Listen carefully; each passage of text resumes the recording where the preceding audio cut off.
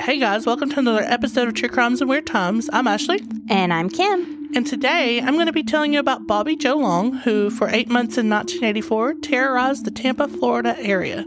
And I will be telling you about a mysterious beast that terrorized a small region in France from 1764 to 1767. It was known only as the Beast of Gévaudan.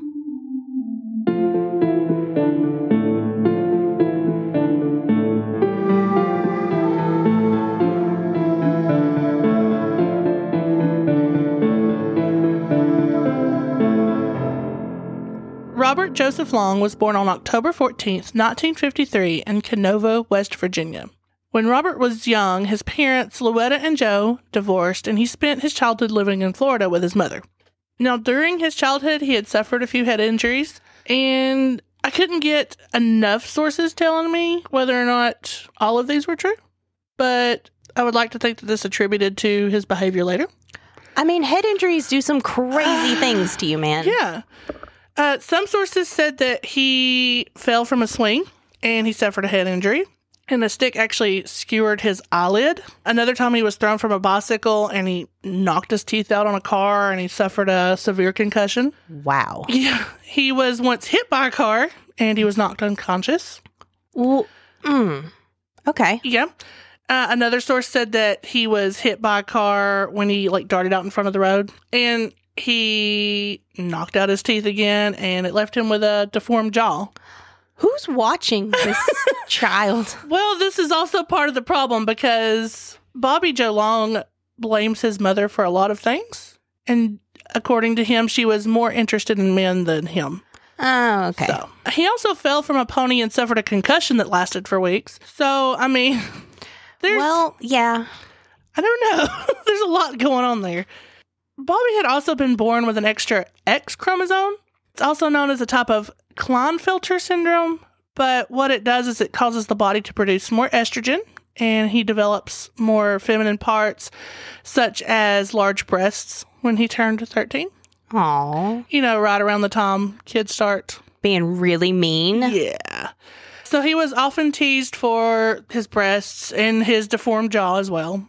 Because of this, he even went through a breast reduction surgery later. But, he was just teased and kind of an outcast. It gets to you. Yeah, I mean, it does. And especially at 13. Yeah, years of that at that very impressionable age. Yeah. He also slept in his mother's bed until he was a teenager. That, little weird. Well, it's a little strange, but, that's neither here nor there, I guess. It's just how he felt towards his mother. I'm getting some Psycho vibes here. A little bit, maybe. The movie, I'm not calling him a psycho. No, I know. He also began developing a hatred for his mother, though, because she worked at a bar and she wore very revealing clothing. She would also bring men home quite a bit, and he didn't like that. And he always hated the temporary boyfriends his mother had throughout his childhood. And he blames her for a lot of issues he had with women. I mean, it's easy to blame someone else. Yeah. I don't know. I mean, I'm not saying it didn't contribute. I'm just saying, you got to work through your own problems sometimes. Yeah. But I also feel like maybe he just wasn't getting the attention he wanted. That's true, too. From his mother. Now, around the age of 13, he made a friend named Cynthia Bartlett, who he confided a lot of this stuff with. They were really, really close. And they ended up becoming high school sweethearts, and they eventually married in 1974. And they actually had 2 children together. And Cynthia says that Robert was always a very sweet and kind man. And they dated for years, and they always had fun together. But it was only a few months into their marriage that Robert was hit by a car while riding his motorcycle. In this incident, he had landed on his head. Of course he did. Of course he did. He has not had a lot of luck. No. And Cynthia says that after this accident, Robert had turned into a completely different person almost instantly, after he got out of the hospital. I've heard of that. Head injuries do crazy things to people. Well, and depending on how many of these head injuries he actually had, it just seems like the one that broke the camel's back, I guess. Yeah. She said that he started to become really physical, and just little things would set him off. He would come home and dinner wasn't made, and he would go bonkers over it. And she said that, like, if he didn't like what I cooked, he'd have a fit. We'd have an argument. It got to the point, like I said, he started beating her. So it took Cynthia being hospitalized in 1980 for her to finally decide to have a divorce. She said that she was afraid that she couldn't survive another beating from him. How long were they together before the motorcycle accident? Just a few months. Oh. Like, they had been dating all through teenage years, but they got married in 1980. He had that accident just a few months later, and then... Okay, I was kind of wondering if maybe it was one of those situations where you can kind of hide who you are until you're married, and then your real self comes out. Well, and I thought about that, but they were, like, really, really tight. Okay. During so childhood. It's definitely the head injury. Yeah. Now, this divorce must have just finally sparked something in Robert, because according to him, this is when he started to begin to rape women. Jeez, man. In 1981, Robert had begun following and answering classified ads that he found in newspapers and penny savers for those who were, like, selling appliances or furniture or whatever. He said he would meet them, usually at their home, and if he found that the woman there was alone, he would ask to go to the bathroom, where he would take out his rape kit. I actually tried to look up what was in this rape kit. I couldn't find anything. So I'm just assuming maybe, I don't know, rope or something. Rope, knife. Maybe. Condoms if he used them? Maybe, yeah. And then he proceeded to rape the woman. Now, according to Robert, Bobby, he probably did this to at least 50 women. Oh my God. Yeah, like in Tampa, he was known as the classified ad rapist. Like the Craigslist killer. Like this was a thing. The original Craigslist killer. And he was eventually charged and convicted of rape in 1981, but somehow he requested a new trial, and all of these charges were dropped. Oh. Yeah. So, like, he just got away with this scot-free, like, all of this. That's our justice system sometimes. Now, Robert then moved to the Tampa area in 1983. And in just a year later, while he was still on probation, he upgraded from just rapist to now a killer. Oh, man. And Bobby Joe Long said that he had a very specific way of hunting his victims. He would drive around in his 1978 Dodge Magnum, looking for victims in areas known for prostitution or drug areas, people that would not... high-risk lifestyle individuals. Yeah. Basically. They unfortunately would not be missing. Mm-hmm. He claimed that his victims would approach him first, which was not always true because he would ask to take them home too. But he said that the victims would approach him first, and then he would persuade them to come back to his apartment, where he would bond them with rope, he would rape them, and then eventually kill them.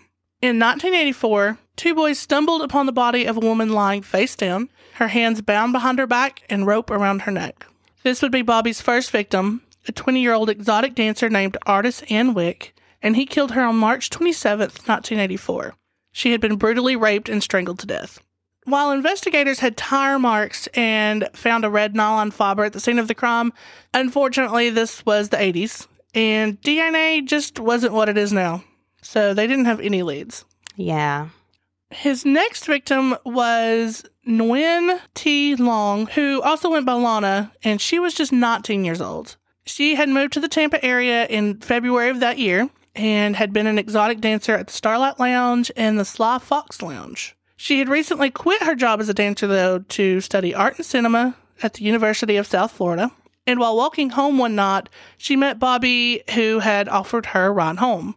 And she accepted and got into the car. For the love of God, do not get in cars with people, please. Just don't get in some stranger's car, I say, as we all Uber in strangers' cars all the time. Yeah. And this was the 80s. You didn't really have to think about that either. Mm-hmm. I mean, I get it. This was not her fault, but it's just like, just don't. Please don't. Just for you in the future, guys. Yes. Don't get in strangers' cars. Don't get in strangers' cars. He then drove her to a wooded area. He made her remove all of her clothes. And then he bound her and forced her to lie face down on the back of the seat of the car, where he proceeded to rape her. He then pulled her from the car. He beat her until she couldn't fight back. And then he strangled her to death with a piece of rope. Oh, my God. That's so much unnecessary violence. Yep. Like, why beat her if you're going to kill her anyway? Like, Now, when her body was found, police say that she was still nude and her legs had been spread apart very wide. I don't know if that was intentional or if he just, threw her out. But, that's not a way to be found. Now, his next victim was Michelle Sims. She was killed on May 27th, 1984. Now, she had been a prostitute who accepted a job from Bobby Joe Long as she was walking down Kennedy Boulevard in Tampa. He drove to a secluded Lover's Lane area, and just like with Nguyen Long, he forced Michelle to undress and bound her arms and raped her in his car. He then tried to strangle Michelle outside of the vehicle, but when she started to fight back, he finally grabbed a knife and slit her throat several times. Oh, my God. Her corpse was found nude, and the rope was still around her neck, and her bloody clothes were hanging from a tree. What? I don't know if that was intentional because there's another time when he just throws clothes out, so maybe it just landed there. Yeah. Now, police once again found tire tracks at the scene, as well as the red fiber. They also found human hair, a bear footprint, not a bear animal, and semen. But again, all of this great evidence was found, but the technology wasn't there to test it. Because, I mean, Bobby had a few run-ins with the law, and honestly, if they'd had this DNA, they might have found him. Yeah, this day and age. Yeah, like this day and age. With our stuff now, yeah, they probably could have. But they are able to find that there is a pattern forming here with the tire marks, the fiber, and they're chalking this up to a serial killer. And just so you know, the classified ad rapes are like still going on at the same time as all of these murders.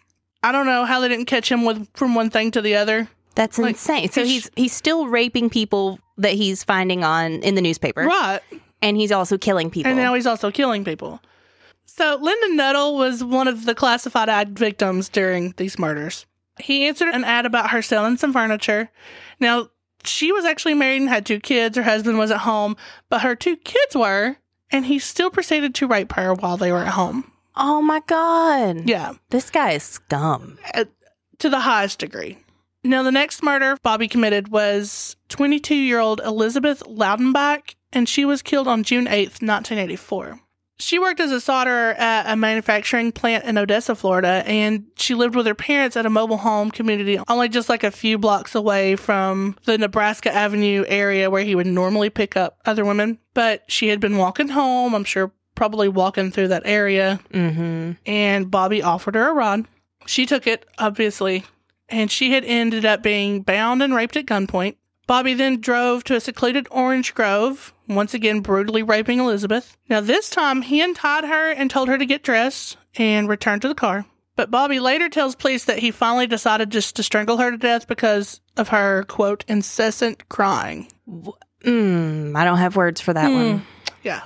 Now he ends up throwing her body into some nearby shrubs, but as I guess he was heading back to the car, he found her ATM card nearby, and then her PIN number was in her wallet. So he decided to take it and go around several banks withdrawing cash and, just hang out with the money, I guess. And nobody was able to pick up on this? Like, is that not something the police could really track then either? It was the 80s. Yeah. ATM cards weren't huge. Yeah, I guess so. Now Elizabeth's body was found a couple of weeks later. It was badly decomposed. She only weighed 25 pounds when they found her, but she was fully clothed and the rope was still tied around her neck. Wow. So he just strangles them and just left her there. Just leaves. Like nothing. His next victim was Vicki Marie Elliott. She was 21 years old and she waited overnight tables at a Ramada Inn coffee shop. On September 7th, 1984, Vicki had asked a neighbor for a ride to work, but by the time they arrived to pick her up, she was nowhere to be found.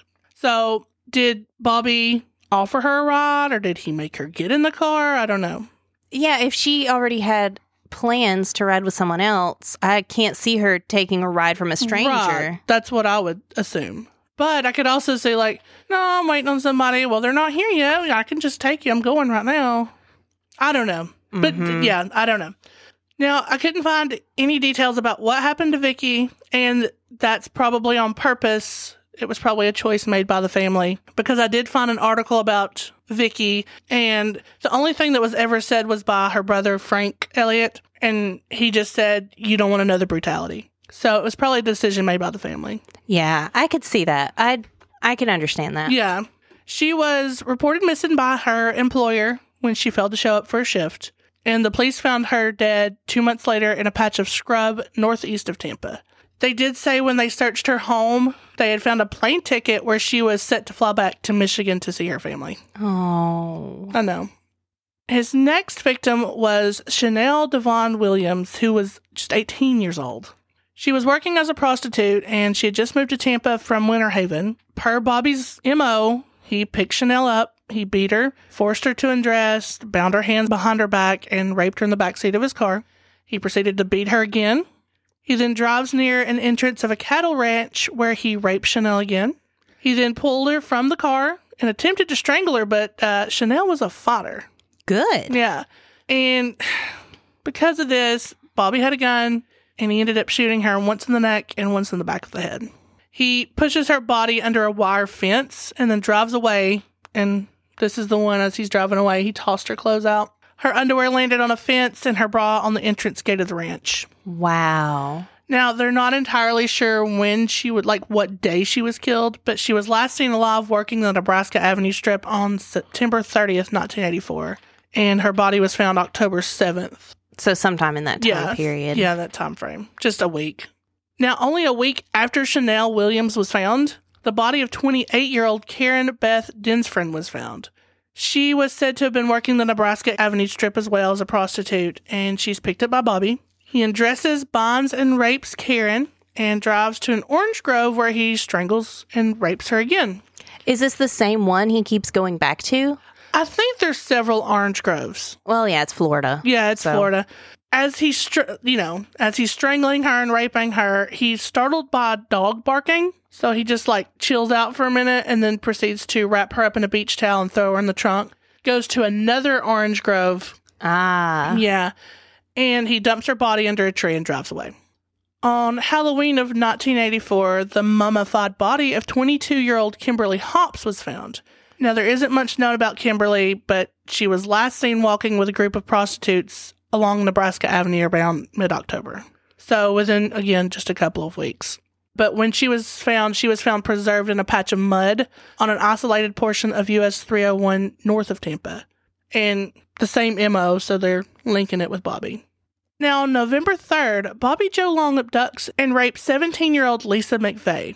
Now, Lisa McVeigh is Bobby Joe Long's only survivor through all of this. Wow. Now, he's had other survivors per se because he rapes. I say survivor because she was meant to die that night, just like all these other women. But she was able to talk Bobby out of killing her, and he even apologized to her when he drops her off. What? Yeah. This chick is smart. Wow. This is a super amazing story. So I'm not going to go into all the details on this episode, but I have made her story our new Patreon episode for this month. So if you're interested, come check it out. Yeah, if you want to hear all the details about how she fought back and got away. Yes, this woman talked herself out of it. Woman is badass. But unfortunately, Lisa wasn't his last victim. On November 6, 1984, the body of 18-year-old Virginia Johnson was found dismembered in a field. Officers found a skull and an upper torso, which was still wearing a tank top. They also found a shoelace, fabric twisted around the neck, and even a heart-shaped pendant that was still around her neck. Now, the dismemberment was said to have been from the elements in animals around the area. This wasn't... Yeah, that doesn't really fit with what he does. And she was last seen on Nebraska Avenue, possibly in late October. Now, Bobby's last victim would be 21-year-old Kimberly Marie Swan. She was an exotic dancer at the Sly Fox, but had recently enrolled at a vocational school to become a medical technician. She also had a 1-year-old son, and they were living with her mother at the time. So she was trying to pick her life up. Yeah. She was last seen at a convenience store on November 11th. The next day, a man working on a billboard on Orient Road found Kimberly's body under an overpass, and she had been strangled to death. And Lord knows what else he had done to her. Right. Now, it was Lisa McVeigh who ultimately led police to Bobby Joe Long. Yeah. Police found the same red fibers on Lisa as some of Bobby's other victims. They then stopped a vehicle matching Lisa's description of the Dodge Magnum, and she identified the driver as Bobby. Police then finally found the red carpet that had produced the fibers in Bobby's apartment. So, this is... Thank God. Yeah, they had enough. On November 16th, Bobby was finally arrested and questioned about the abduction, kidnapping, and sexual battery of Lisa McVeigh. And when police received a confession for Lisa, they began to question him about other murders in the area, these other women. And Long answered with, quote, "I'd rather not answer that." Okay. Dumb. I don't care what you want to answer. Yeah. Now, the police began to present him with photos of the victims, and Bobby eventually confesses to all these murders. Like, it doesn't take long for him to break down. Thank goodness. Yeah. In September 24th of 1985, Bobby Joe Long pled guilty to 8 of the homicides and the abduction and rape of Lisa McVeigh. He received 26 life sentences with no possibility of parole, and 7 life sentences with the possibility of parole after 25 years. And in July of 1986, he would receive the death penalty for the murder of Michelle Sims. Now, this takes about 30 years, but on April 23rd, 2019, Florida Governor Ron DeSantis signed Bobby's death warrant. And just a month later, on May 23rd, again, after 30 years since all of these convictions, Bobby Joe Long was executed by lethal injection. Good. Mm-hmm. Victims' families watched the execution.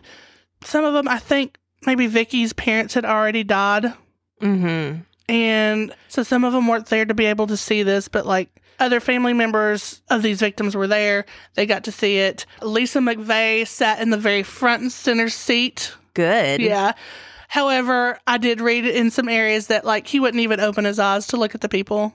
Of course he wouldn't. Well, yeah. Like he was a complete coward the whole time. Yeah. He didn't make a last statement. Nothing. It was just whatever. But he's gone. So I wonder how much of this was purely from the head injury versus how he would have been either way. Because he had all these mommy issues. He did. And actually, with Lisa McVeigh, he confesses to her that when she asks him, "Why are you doing this? Why are you doing this to me?" He said because he was angry at women. This was him getting back at women because of his mother. Oh, because of Cynthia divorcing him. Wow. So, yeah. At least he's done now. Yeah, but how much closure is that? I mean, your family's still going on. It's not a comfort, I would feel like. I'm sure it is for Lisa McVeigh. Like, I'm telling you, this woman is badass. I love her. So, but we're going to talk about that on Patreon. Yes, though. yes, Make yes, sure yes. you check it out. Got to keep my mouth shut. But yeah, that's the story of Bobby Joe Long. Big fat idiot. Yep. The asshole.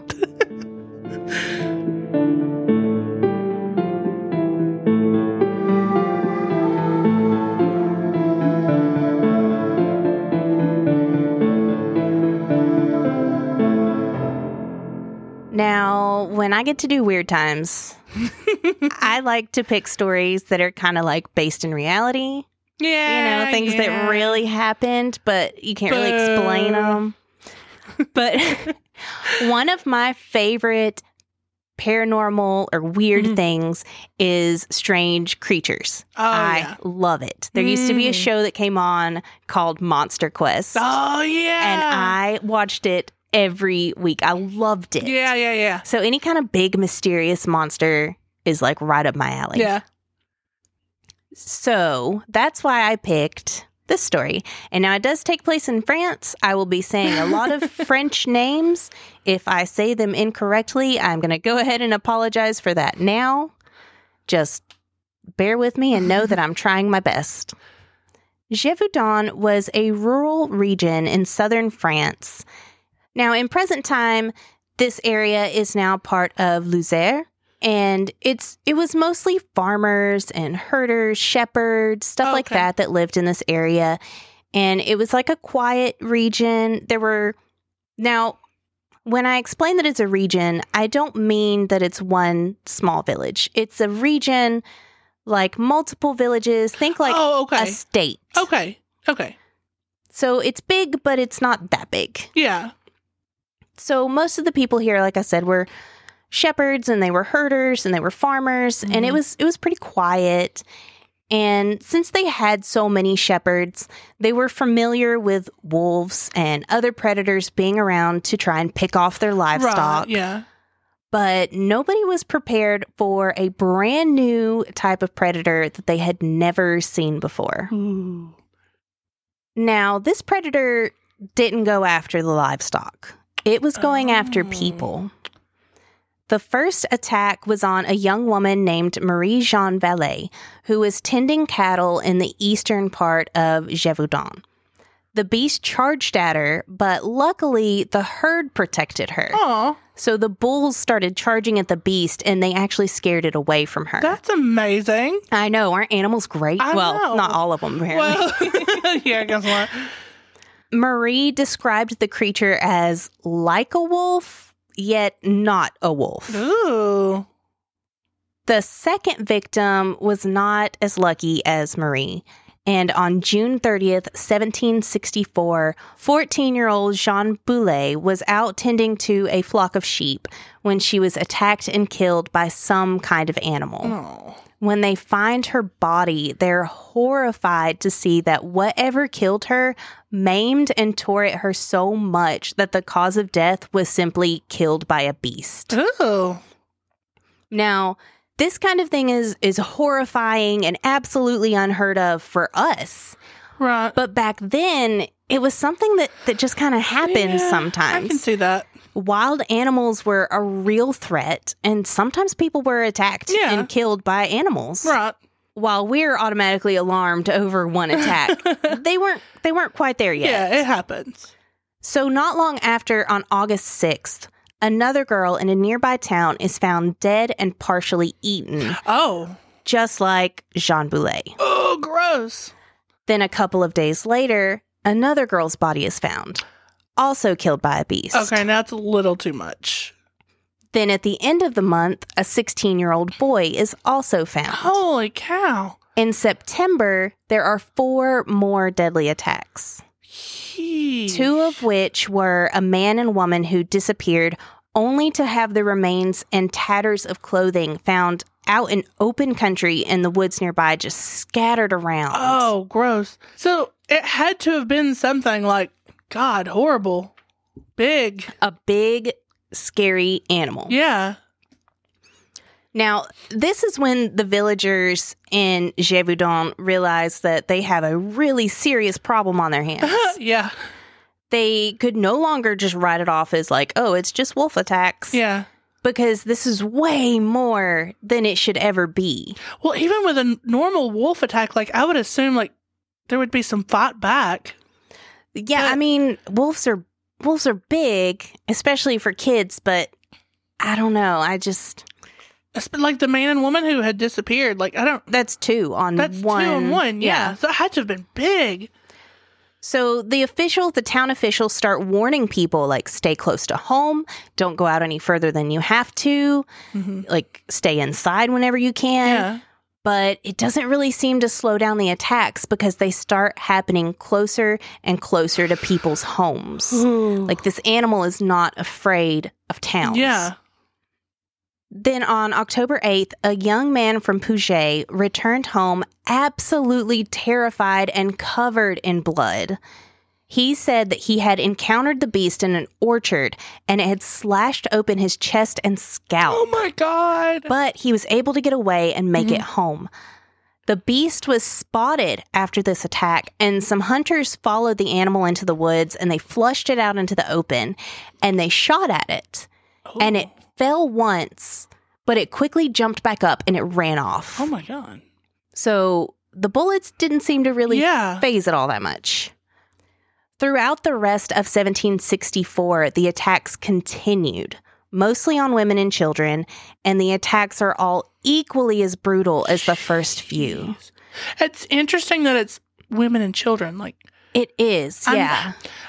I'm not trying to make anybody mad, but like the weaker of, The flock. the the weakest of the flock. I mean, civilization. I mean, Yeah. it's picking off the younger and the weaker. yeah, that's crazy. And now, like I said, people were partially eaten. They were torn apart. And the beast seems to go for the head and the throat first in most of the attacks as well. So it's like it kind of knows. Oh, yeah. It knows exactly where to lunge at to kill Wow. someone. And in one instance, It said that after watching her brother get killed by the creature, a young girl was so afraid that she hid in some rocks for 3 days. By the time they found her, she had basically gone crazy. Jeez. Well, I would assume so. Now, sightings of the beast report it as being a wolf-like creature, but being the size of a calf or a leopard. Some reports even put it as big as a horse. Huh. But, you know, people are afraid. Yeah. Things get blown out of proportion. Right. So I would put it, you know, closer to the calf or leopard size rather than horse size. It had an elongated head similar to a greyhound. That's what I pictured. With pointed ears. It had a tail that was longer than a wolf's, but it had a tuft of hair at the very end of its tail. Huh. It was like a poodle? Sorry. Like a poodle. It was described as either gray or red-brown in color, and in most descriptions of the animal, it had this central dark stripe down its back. Huh. So that was a pretty significant detail that everyone kind of kept consistent. It had this black stripe that ran down its back. It also had a white heart-shaped pattern on its belly. Huh. And, of course, it had, you know, huge fangs and huge claws. Yeah. So it would have to be the same beast every time? It was always... we'll get to that. Okay. Then there was the smell. Ugh. This beast reportedly smelled so bad that survivors said that they could smell the creature before the attack actually happened. What if it was a skinwalker? Oh, I like that theory. It could have been a skinwalker. Ooh. We'll get to that in theories. Okay. Now, there were so many attacks, and it was so frequent, and it was covering such a large area because this is an entire region. This is not one village. And it's covering such a huge area that a lot of people speculated that there was more than one of this creature. I can see that. But, I mean, there's no way to really know for sure. Yeah. Well, I mean, if it's already has these superhuman abilities already, what's stopping it from, you know, being able to, like, track that large of an area? Mm-hmm. I mean... And now, not everyone who's attacked is killed. Right. But most people are. Now, eventually, a local official named Etienne Lafont organizes a hunt for the beast. Mm-hmm. He appoints Captain Jean-Baptiste Duhamel, who was a leader in the local infantry, to lead the hunt. They gather over 100 volunteers for this job, and they set out to kill the creature. Okay. They do manage to track it down, but when they surround it and open fire with their muskets, the bullets, again, seem to barely phase the beast, and it just runs away. Whoa. Duhamel also reportedly blamed his lack of success on the incompetence of the rest of the party. Oh, convenient. Okay. Which they were mostly peasants. I was going to say, I mean, they are farmers and... But you'd think shepherds, they kind of have to know how to defend their herd. So while Captain Duhamel is working on his strategy, the attacks continue on as frequently as ever. Oh, man.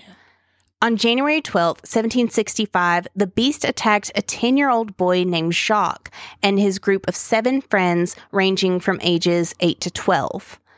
But Jacques was apparently the bravest 10-year-old that ever lived because he led a counterattack against this creature with him and his friends wielding sticks. Oh, wow. That's awesome. And they managed to successfully drive it away. All right. Good job, Jacques. Now, by this time, news of this beast had spread all across the country and had even reached the king himself in Versailles. Oh, wow. It was one of history's first media sensations. And when the king heard what the kids had done, they were rewarded by King Louis XV personally, and Jacques' education was paid for by the crown. Hey, that's awesome. Now, King Louis is ready to put a stop to this insanity, and he offers 6,000 livres, which is easily like 30 years salary Yeah. to the average person in Gévaudan. So to the person who kills the beast, you're set for life. Yeah. And at this point, Duhamel had been hunting this beast for several months with no success. And people are kind of like done with him. Like, he's done his thing. We've gave him a chance. Let's get somebody new in here. So King Louis is actually inspired by these children's bravery. And he sends 2 professional wolf hunters out to hunt down the beast. Okay. They were Jean-Charles Denneval and his son Jean-Francois. This meant that Captain Duhamel was forced to step down, and he was not very happy about that. Yeah. So that resulted in some fighting between him and Jean-Charles. They had very different tactics they wanted to carry out, such as Duhamel thought that they should, go out with a hunting party and like run it down and shoot it. Whereas Jean-Charles was more like, we need to be stealthy. We need to like sneak up on it. Yeah. There were them. I mean, there were even attempts, and now I apologize, I can't remember who set up these attempts. I believe it was Jean-Charles, but I could be wrong. Where they put out poison bait, and they even had men dress up as women as bait to try and draw it out. But I can't remember which of the two put all that effort into it. It didn't work. I'm sorry. It's funny. Like, I just picture dressing in drag to trick a wolf. Oh, I hope nobody comes to eat me. But Jean-Charles and his son had hunted and killed hundreds of wolves in their career. In fact, Jean-Charles brags that he's killed over 1,200 wolves. Oh, so they knew what they were doing. They did, and they were totally confident that they were going to put a stop to these killings. But it turns out the conditions in this region were totally different from what they were used to. From the landscape to the weather, everything just seemed to be kind of working against them. Maybe that's why this beast picked that area. Well, that's another point, is that whatever this thing is, it clearly has to be able to withstand, mountainous regions with freak snowstorms and just like heat and cold and just, crazy. That is. It's crazy. Because of all these things working against them, they're also unsuccessful at catching the beast. So in July of 1765, the D'Anvils were replaced by King Louis's own gun bearer and bodyguard named Francois Antoine and his son, and they were sent to kill the beast instead of these other two who clearly were unsuccessful. Too many hands. Too many hands. All the while, the attacks are still happening. And now when I say that the other guys had some time to kill the wolves, Jean-Charles and his son spent about 5 months hunting this creature, and they never catch it. So it's 5 months before they're replaced by Francois. How is there anyone left in this region at all? I know. It's insane how many people this thing is killing. On August 11th, 1765, 20-year-old Marie-Jeanne Vallée was crossing a river with her sister when she was attacked by the beast. She was armed with a bayonet attached to the end of a pole, and Marie-Jeanne impaled the beast's chest on her own, just like stabbed it in the chest. Now, it got away, but her bravery and her fighting back earned her the title Maid of Gévaudan. And today, a statue still stands in her honor in the village of Auvers in southern France. That's amazing. And you can see pictures. It's her, with her bayonet on a stick, and the beast coming at her, and she's stabbing it. And it is a pretty epic statue. So we can post a picture of it on our social media. Finally, in September of 1765, Francois manages to shoot and kill a very large wolf, and he has the remains sent back to the king to be examined. Now, they don't actually find any evidence that this wolf had ever eaten a person when they examine it. But The king goes ahead and declares victory anyway. Of course. The beast has been killed. Everyone is safe. Go back to living your lives. I did it. Thanks, everyone. That's about right. Which at first everyone is like, great. It's awesome. Everyone's overjoyed. They start to relax. They start leaving their houses a little more. Mm-hmm. And for a little while, it really seems like it worked because they get a 2-month break with no attacks. Oh. But then 2 months later, the attacks Aw. start up again. Now, the king's already declared victory, and he's not going to go back on that. So as far as he's concerned, This is another one. the matter has settled, and he doesn't really do anything else to help. In fact, he actually makes sure that the media coverage on the beast dies down as well. Yep. So there's less information on the attacks that happen later on because King Louis was like, oh, no, shh, Yeah. there's no beast anymore. Yep. But over the next 18 months, the attacks continue. And this beast covers, like I said, huge distances and hunts often. And no one knows where it came from. Nobody knows what it is. And it seems to be immune to bullets and continually escapes death. I mean, it was stabbed in the chest. Yeah. It was shot more than once. And it's still out there killing people. Now, in November of 1766, the attacks suddenly kind of die down for a while. And everyone starts to feel a little better. Like maybe it moved on. Maybe it died of natural causes. But then in March of 1767, the attacks come back full force with numbers upwards of 10 attacks a month. Oh, my God. This is when the locals decide to just take matters into their own hands. Yeah. Because at this point, this beast has killed around 100 people in the past 3 years. Oh, wow.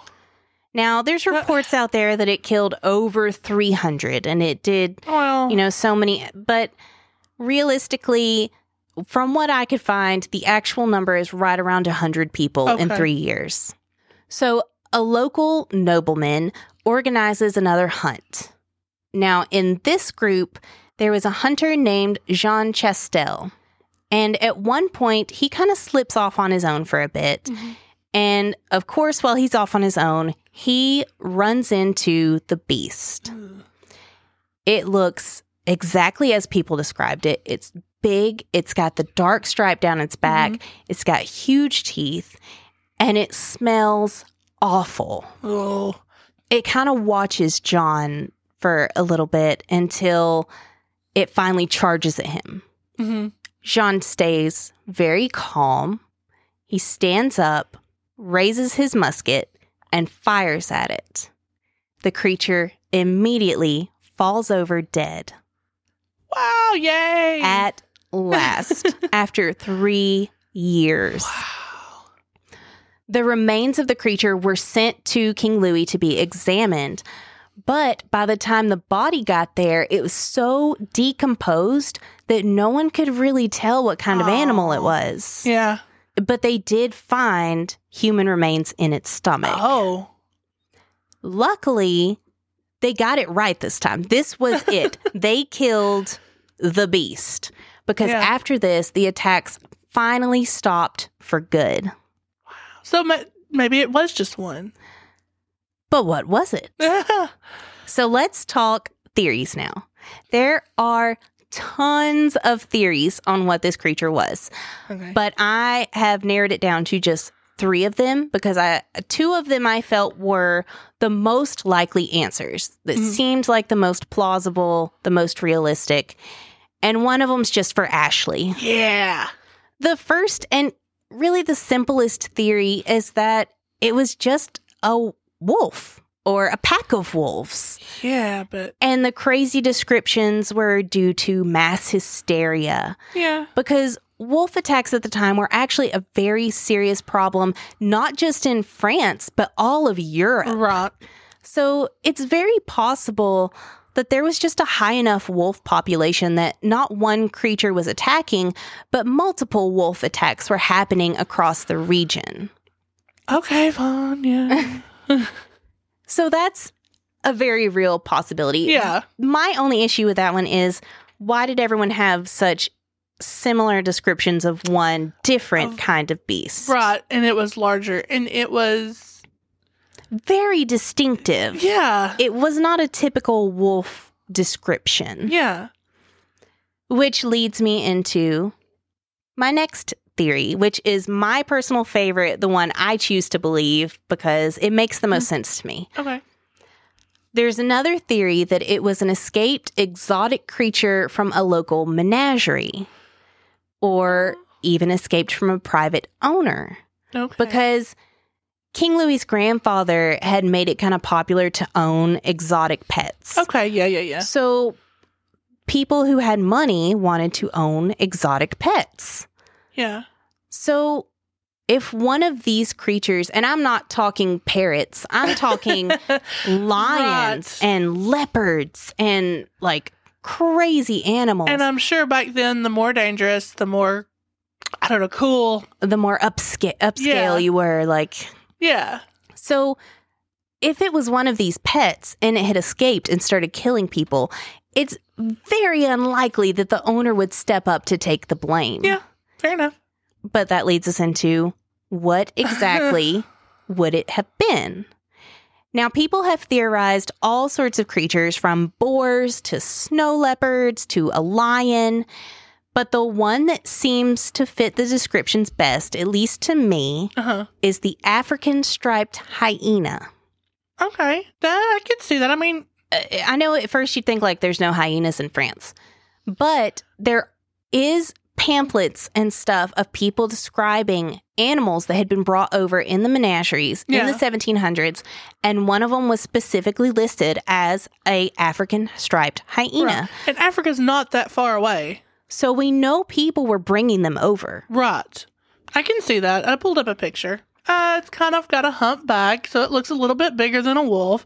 Its face is, it's a little flatter, but I can see... Flattened snout was part of one of the descriptions. Not that I mentioned. I didn't put every description I found, but... Yeah, but...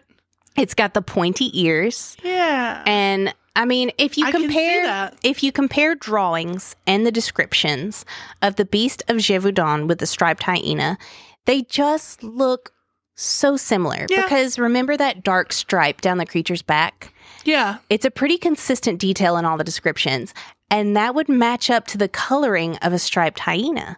They have that dark stripe down their back. Also, the tail. Yeah. It was described as having a long tail with a tuft of hair on the end, which is what hyenas have. And they look like an animal that stinks. I would venture to guess that hyenas do not smell good at all. They probably do not, especially if they're eating humans, for sure, like meat. And hyenas have incredibly powerful jaws that can crush bones. And the creature was known for tearing its victims to shreds. It would have the bite power to do that. That's really super plausible. Could it live in these conditions in France? I don't know. Maybe. Clearly, something could. Something could. Like I said, there's no way to prove what it was. Nobody knows what it was. But to me, that one makes the most sense. It even slinks around like a wolf. Like, I can see this. Mm-hmm. And we'll post pictures of the hyena and some wolf drawing, or the beast drawings and stuff, of course. And the final theory, the one that's also very prevalent, is that it was a werewolf. There it is. And this could explain why the bullets didn't seem to do much damage. That was going to be my next question, because why wouldn't a hyena just die? Right. But I mean, if you think about it, muskets aren't very accurate. And, maybe they got a flank and that's just enough to wound it, Yeah. But there were also reports of victims' clothing being found folded neatly nearby the bodies. I doubt it. Yeah, that's a nice little piece of fluff to put in. But it would also explain the unusual size of the wolf and those supernatural qualities. Like there were reports that its eyes glowed red. Again. Right, mass hysteria rumors. And it would take huge leaping bounds and the brutality of the killings and how it was able to evade people. Yeah. There's even a theory going around that is, from what I can tell, not true at all.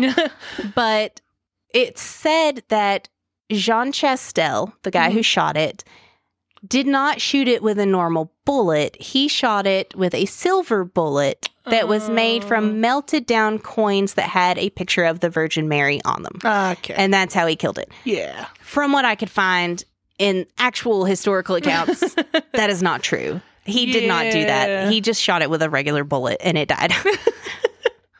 That is a nice thing to add, though. But it's it's a cool werewolf theory. Yeah. I mean, I did not think it is all I'm saying. And like I said, there's so many theories. Like an armored war dog was one of them. Or an ancient animal called a bear dog or something like that. I've heard something like that before. Or maybe it was a dire wolf, or maybe, and like people have they even speculated that Jean Chastel, the man who shot it, trained the animal to attack people himself. And it was actually fathered by his mastiff. So he had trained it, and that's why there's so many theories out there that you can get into. But like I said, for me personally, the hyena one seems to fit the best. It does. That is a really good one. I'm sticking with Skinwalker. Skinwalker is a great theory. I really like the Skinwalker theory. Also, I know I said Beauty and the Beast, but like, okay, now hang on. So, Beauty and the Beast was written in 1740. This gives us 25 years of a story about a beast. That's in France. I'm just saying. Okay. Maybe the beast was inspired by the story, though. That's true. It could have fed into the,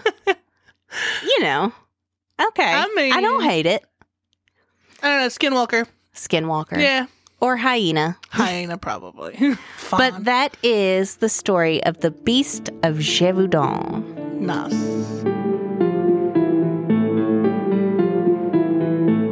Thanks for listening. Like us on Facebook at True Crimes and Weird Times Podcast. Follow us on Instagram at True Crimes Weird Times. Email us your stories at truecrimesweirdtimes@gmail.com. Can't wait for the next episode? Check out our Patreon for bonus episodes and more. And if you enjoyed the show, make sure to subscribe and leave a review. Bye!